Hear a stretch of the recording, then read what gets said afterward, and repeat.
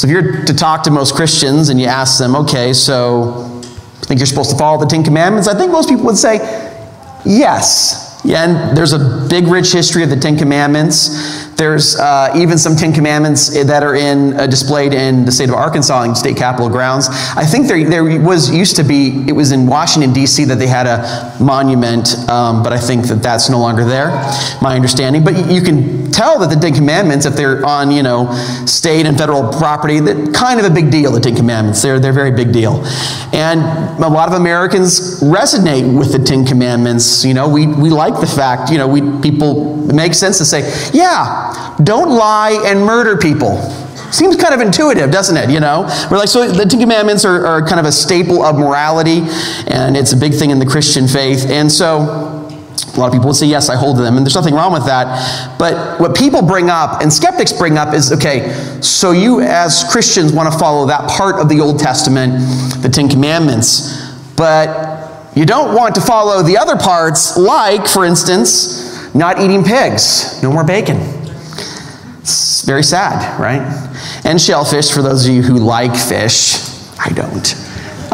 Wearing 2 different types of fabric, right? That's in the Old Testament. And doing animal sacrifices. Thank God we don't do that anymore here. Not a fan of animal sacrifices. I love bunnies and animals and stuff, so... so yeah, I mean, that's one of the things people ask me. One of the top 10 frequently asked questions I get as a pastor is, okay, why do you follow this part of the Bible or this part of the Old Testament and not this part over here? Is there an inconsistency? Is it kind of like, Mr. Potato Head, you pick and choose the parts and go with whatever you want? It's like a buffet. You get the stuff you want, and you leave the stuff behind that you don't like.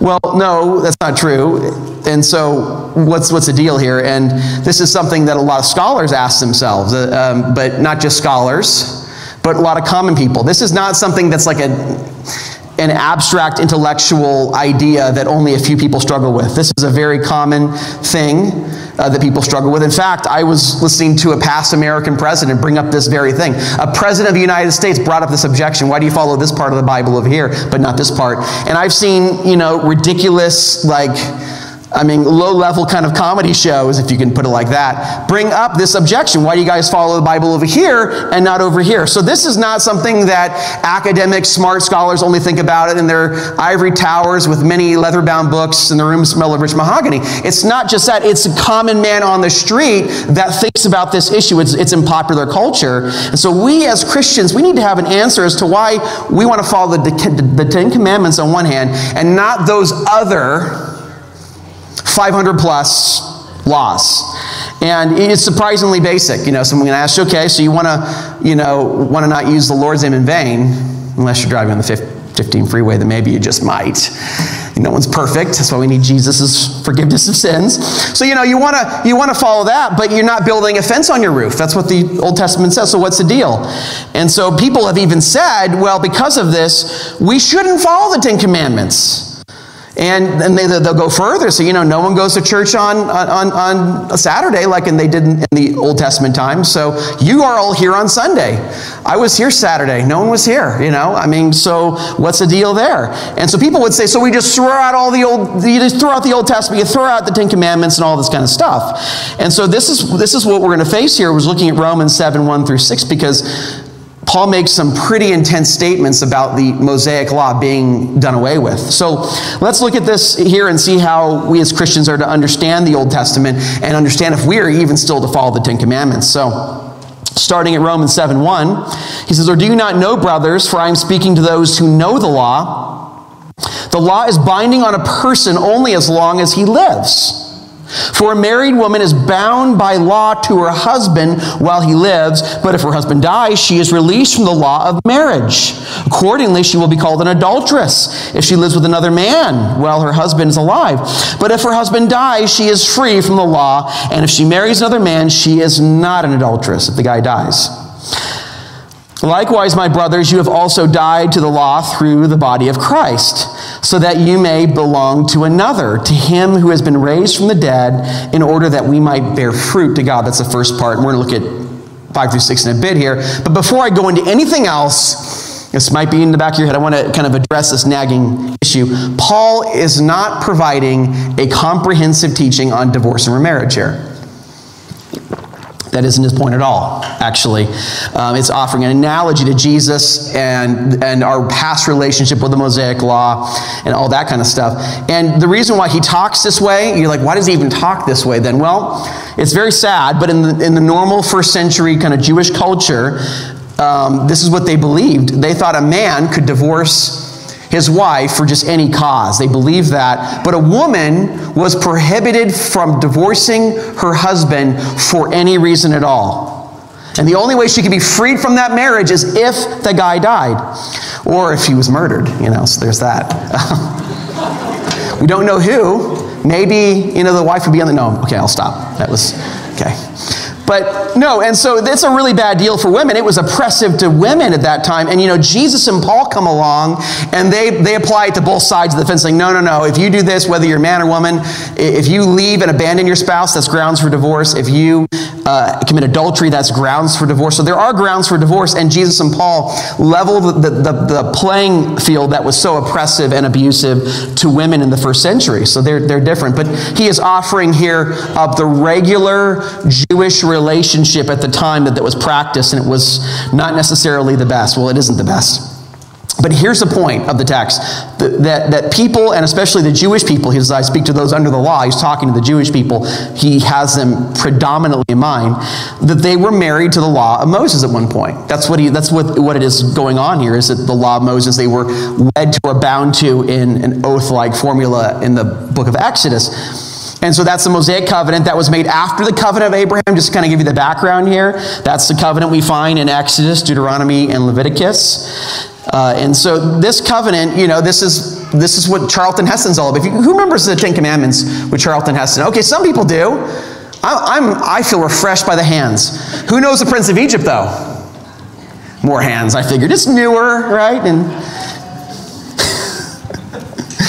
so yes, there's that. So that's the kind of covenant we're talking about here for just pop culture references. And so in this covenant, there's over 500 some laws, some in the 600s, some would count it that way depending on how you count the laws. And some of those laws were for Israel at the time. They pointed to Christ, and they were meant to keep the people separate from the other nations. That's why the laws were in there. And so those laws may not connect to us today, but the Ten Commandments, that connects with a lot of people. And what's interesting, and this is where the controversy is going to arise, is that the Mosaic covenant, what represents a covenant with Moses, was the Ten Commandments. This is what it says in Deuteronomy 4:13. And he declared to you his covenant, which he commanded to perform. That is the 10 Commandments. He wrote them on 2 tablets of stone. So Moses is saying here, those 10 Commandments, the Mosaic covenant represents those 10 Commandments. They represent the Mosaic covenant. And so Paul's point is, you were married to the Mosaic law, but because you are united through Jesus Christ by faith, he died to the law, and so you're so united to him that you are united to his death and resurrection. He died to the law, and you died to the law through him, and so you're no longer bound to follow that anymore. You're no longer bound to keep all those laws and all those Mosaic ordinances. And so this is how Paul puts the same point, or similar point, I should say. In Galatians 2:19 through 20, he says, "For through the law I died to the law. I died to the law so that I might live to God. I have been crucified with Christ. It is no longer I who live, but Christ who lives in me. And the life I live now in the flesh, I live by faith in the Son of God, who loved me and gave himself up for me." So we're united with Christ in his death and resurrection. We live to God now. And so that's what they're saying is to us as Christians, that Mosaic law is dead to us.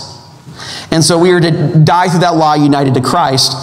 And Paul brings us up to explain why we're no longer, in the chapter 6, he says, you're no longer under law anymore, but you're under grace. He's bringing this up as an explanation as to why we're no longer under law and now we're under grace as following Christ. So, you don't have to worry about putting a fence on your roof. Nobody, I think, here has a fence on their roof as the Mosaic law requires. people to have. And as I said, if I'm being honest, I'm very thankful we're not under the law of Moses for a variety of reasons. As I said, I love animals, and I don't like blood. And, frankly, when I go to the doctor's office, I almost pass out. My dad back there, he's visiting today. I want to draw attention to him and embarrass him.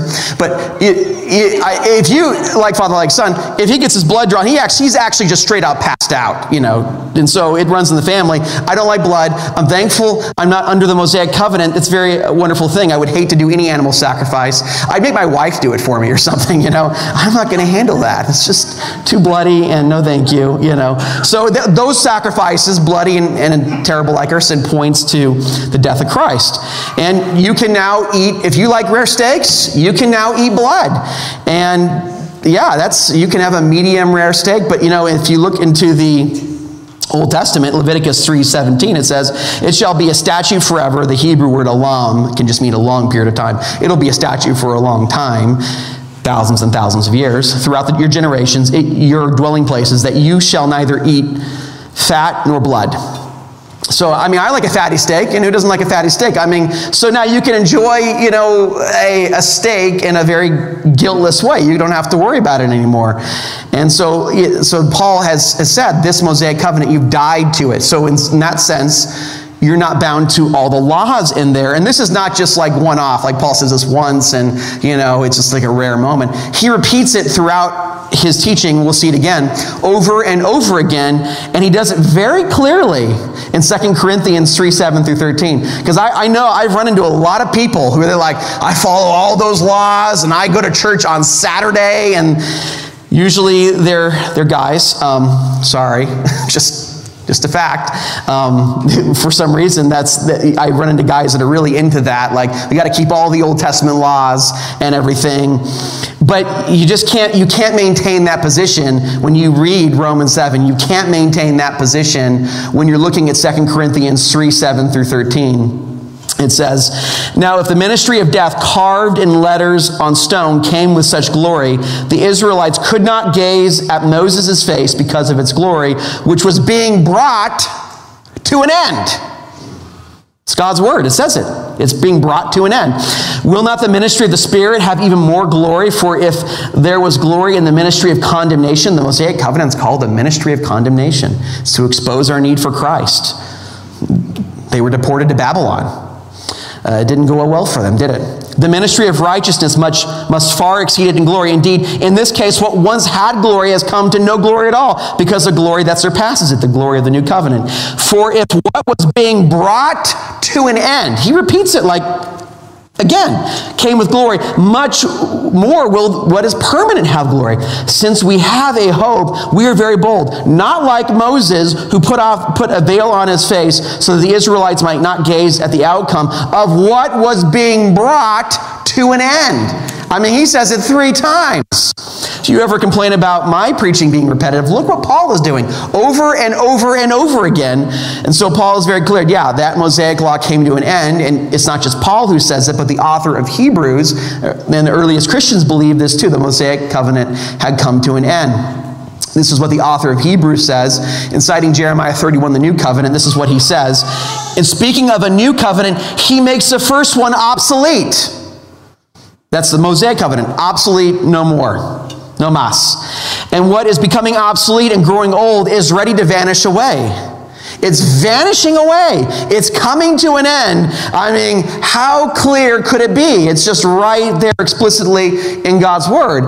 And so here's what people think, and this is why I brought up the 10 Commandments, is if this covenant is represented by the 10 Commandments, and this covenant is gone and vanished and has come to an end, well, people think, well, that means I can just do away with the 10 Commandments, Just forget about all that stuff. We can lie, cheat, steal, and murder. No big deal, why should anything keep me from that, Because I don't have to follow the 10 Commandments anymore. Mosaic law gone, there we go. But that isn't true, because we are under Jesus. We belong to Jesus more than we even belong to our own spouse. We have a deep relationship with Jesus.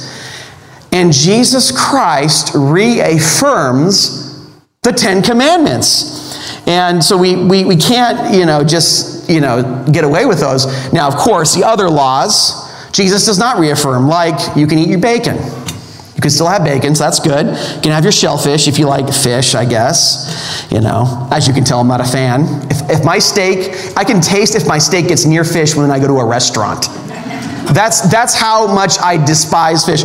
When my wife goes out to Louisiana, she has fish every day because I can't even stand the smell of it. So if you like fish, shellfish, whatever, you can have all that stuff. And so, we as followers of Jesus, we can keep the 10 Commandments and not the other stuff. And so, our worship leader can have, a few tattoos. A few, and stuff like that. I think most of the people on staff have tattoos. So, we can have tattoos. There's a law about tattoos. We don't have to follow that. So you can get your tattoo and eat some bacon every day, whatever you feel like doing, and that it's not a sin. And so, but the 10 Commandments Jesus does bring up. He does reaffirm those things. And I'm going to read it at Matthew 22, 36 through 40. And at first you might be a little confused, but I'm going to explain it, okay? This is what it says. Teacher, which is a great commandment in the law? And he said to him, you shall love the Lord your God with all your heart, with all your soul, and with all your mind. This is a great and first commandment, and a second is like it. You shall love your neighbor as yourself. On these 2 commandments depend all the law and the prophets. As the 10 Commandments would say, it represented the Mosaic covenant.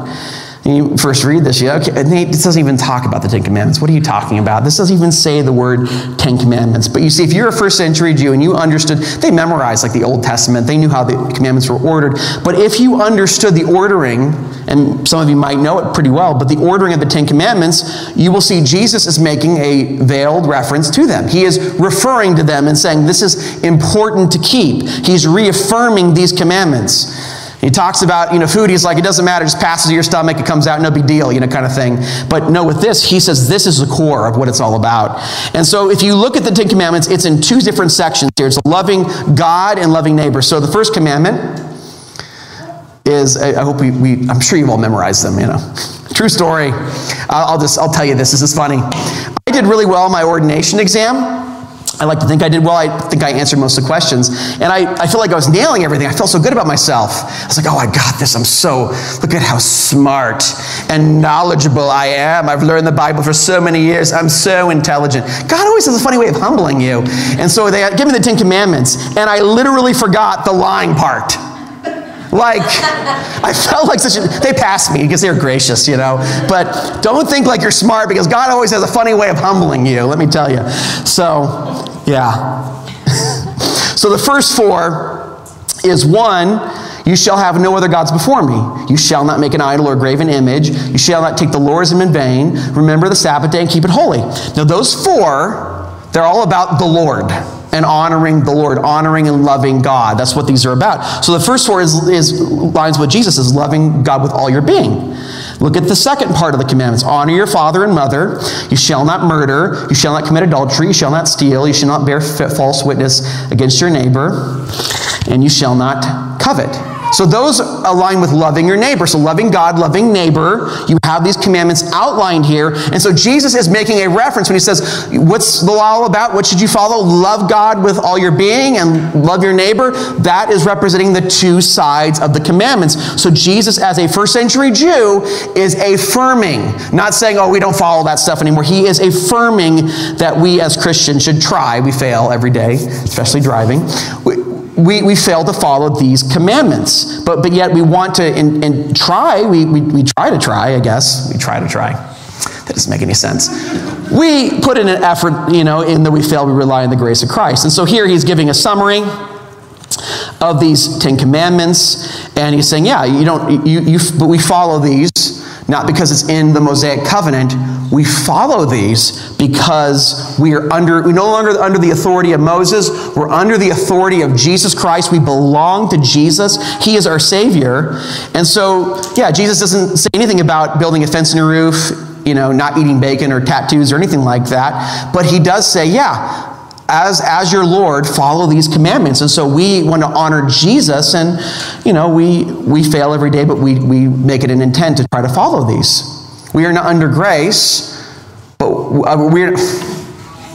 That's like, if that got recorded and sent to somebody, I'd be in so much trouble. We're not under grace.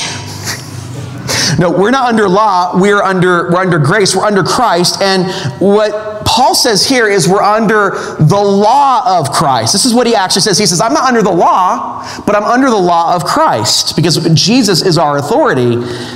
He says, to the Jew, I became as a Jew in order to win the Jews. To those under the law, I became as one under the law.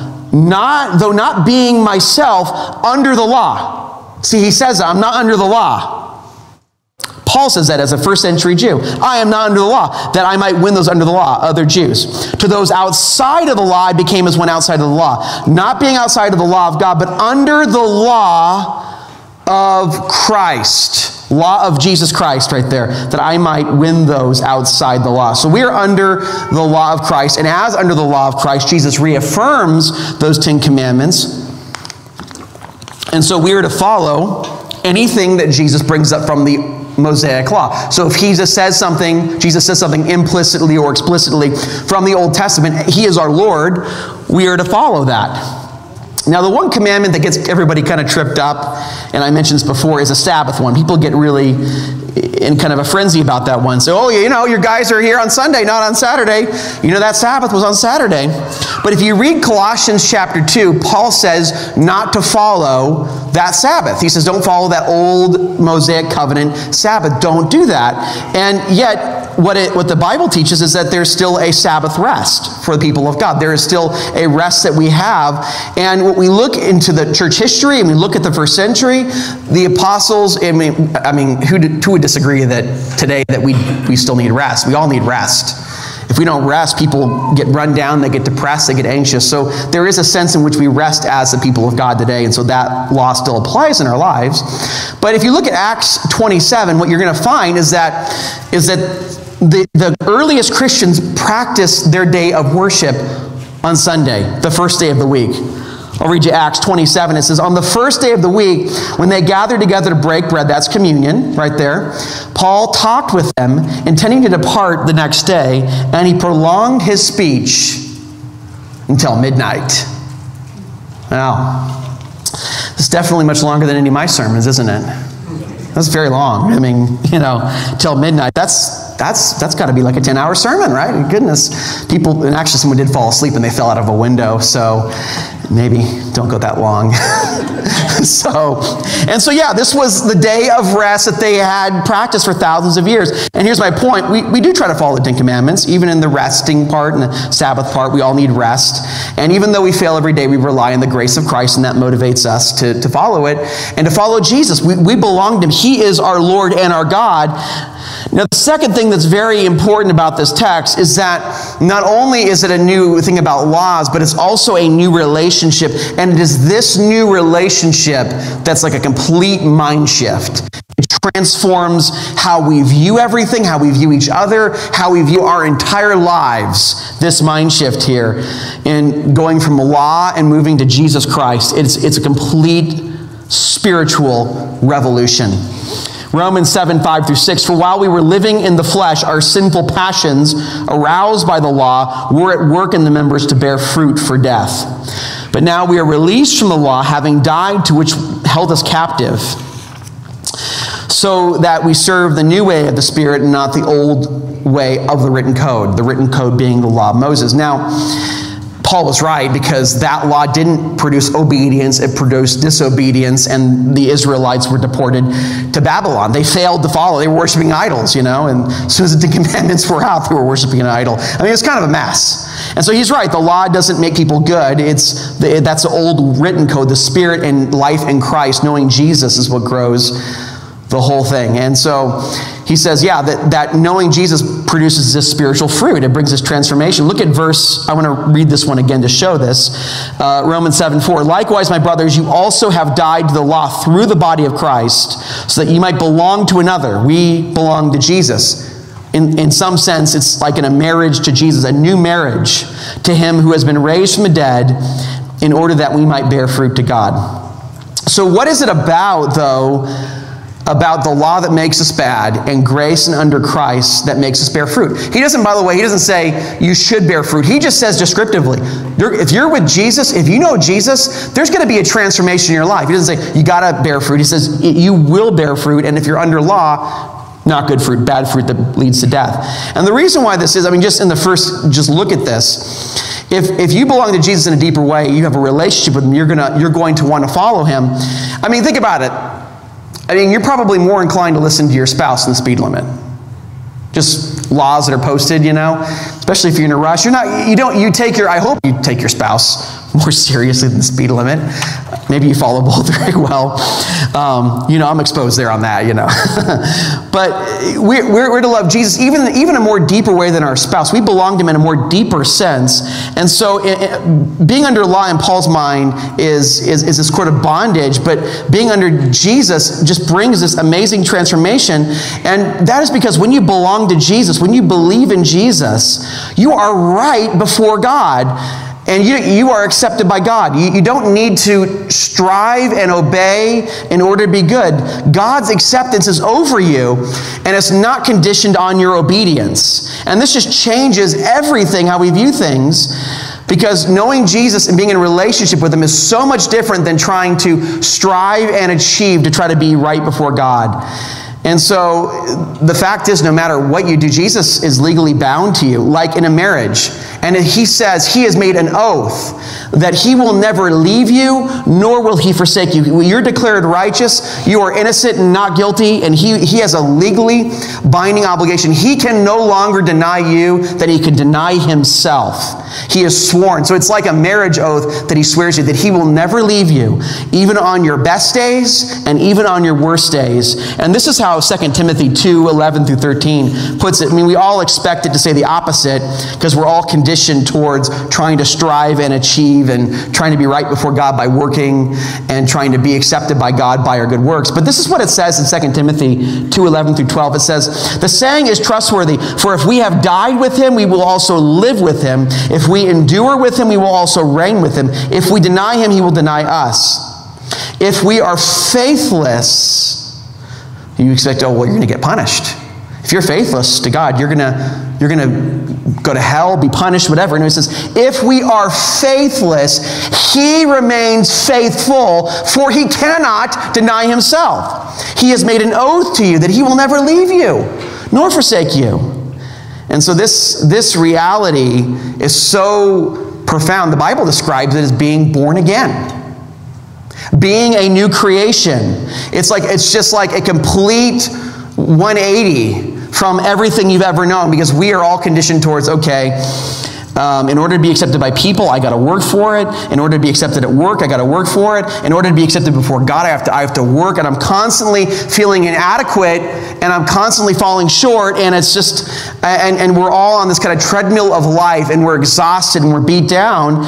And what's amazing is that this is kind of like the scene in The Matrix where Neo realizes that it's all fake. He's in the Matrix, there is no spoon kind of thing. It's kind of like the revolution of the Truman Show when he realizes he's being watched the whole time by all of society, and he hits his boat up against the set.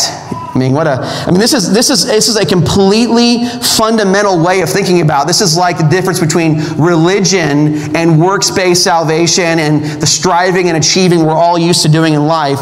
To do well at work, you got to work hard. To be accepted by your friends and family, you got to do something. You have to constantly contribute and try to earn things. And now it's all switched and said, no, I'm already accepted and cherished and loved by God, and because of that, I obey. That is totally different than I obey God in order to get accepted. And we actually have cards on the back table that kind of describes this difference between living under grace and living under law, and what a profound shift. It's like a totally different way of viewing everything, because the fact is, when we obey Jesus because he died for all of our sins and he's earned salvation for us, and he suffered so that we can live, we obey out of, wow, thank you so much, Jesus, for that amazing gift. I am so profoundly blessed by that. So we obey out of gratitude and thankfulness. But see, on the kind of the works-based religion, man-made religion, legalism, under law, what we do is we think, okay, I got to obey to be accepted. And you never feel accepted, do you? You never feel good enough. And so what happens? You're constantly insecure in your relationship with God because there's no reason to be secure because you're failing every day, you're messing up every day, and you feel like God's mad at you all the time, and so you constantly have this, and no one thinks an insecure relationship is a good way to go. That's like totally emotionally and spiritually unhealthy. And so this workspace, man-made religion breeds constant insecurity because you're never good enough, and so you're always doubting your relationship with God. So guess what? You think you're never good enough, and so bad things happen in your life. Your spouse leaves you, you lose a lot of money, people start saying mean things about you, and then you think, oh man, this must be because I sinned here and here and here, and so God must be punishing me. And so you live in this constant state of fear and insecurity, but you see, living under grace, it changes how you view God, and it changes how you view everything, because now you know that Jesus took the punishment for you. He satisfied the wrath of God on the cross. There's no punishment, there's no hell for you. He did it all for you on the cross. And so when you go through hard times, when you lose a job, or someone dies in your family that's close to you that you've had a really deep relationship with, you know that God is not punishing you through those circumstances. He's working all things out for your good, and you're growing through that. And so when you live in the other way of thinking, though, I mean, God's punishing you, you become like how Martin Luther became, not the racial reformer, but the Protestant reformer. And you think, okay, I hate God because all this God does is bad stuff happens. He's mad at me all the time. And so your relationship with God becomes stale, cold, and even produces great anger in our life. And so, because you never have acceptance, so you feel like you're constantly being punished. And so living under law in this works-based system, it even affects the way that we have relationships and the way we treat each other. So if someone gives you constructive criticism in your life, they're not just giving you ways to improve. That's an attack on your very identity, because they're saying you're not good enough and you need to improve. So when you have criticism, you just melt down because they're attacking your very core identity, that you're not good, that you don't measure up, and so you just lose it. But you see, grace and relationship with Jesus Christ changes everything, because when someone criticizes you, you can handle it, because your identity is not built on your performance, but Jesus's performance for you. So you can fail, and you're free to fail, and it's not based on your life, but it's based on Jesus' life for you. And so living under this works-based religious system, it just wrecks everything, including, I would add, your prayer life. Because you pray, to look good for God to get stuff. It becomes this very cold and transactional relationship where you really need to get something from God. Oh God, and you're only praying when really bad stuff happens, and you're just like, okay, this is convenient now for me to pray. Let me try to get stuff from God and pray, And so when you really need something, your prayer life heats up. And so prayer life becomes not praising God for who He is and not surrendering to Him, but prayer life becomes sort of like this commercial, robotic, transactional thing. It isn't warm, honest, and relational. But you see, living under grace is so much different, because you pray to Jesus just to grow closer to Him, to thank Him for all the things He's done. God, thank you for this day. And you don't need to constantly get things from Him in prayer, because God has already given you everything in Jesus Christ. Eternal life, acceptance, being loved and cherished forever. And that just shows our relationship with Jesus is more closer to that of a marriage relationship than some commercial, transactional relationship.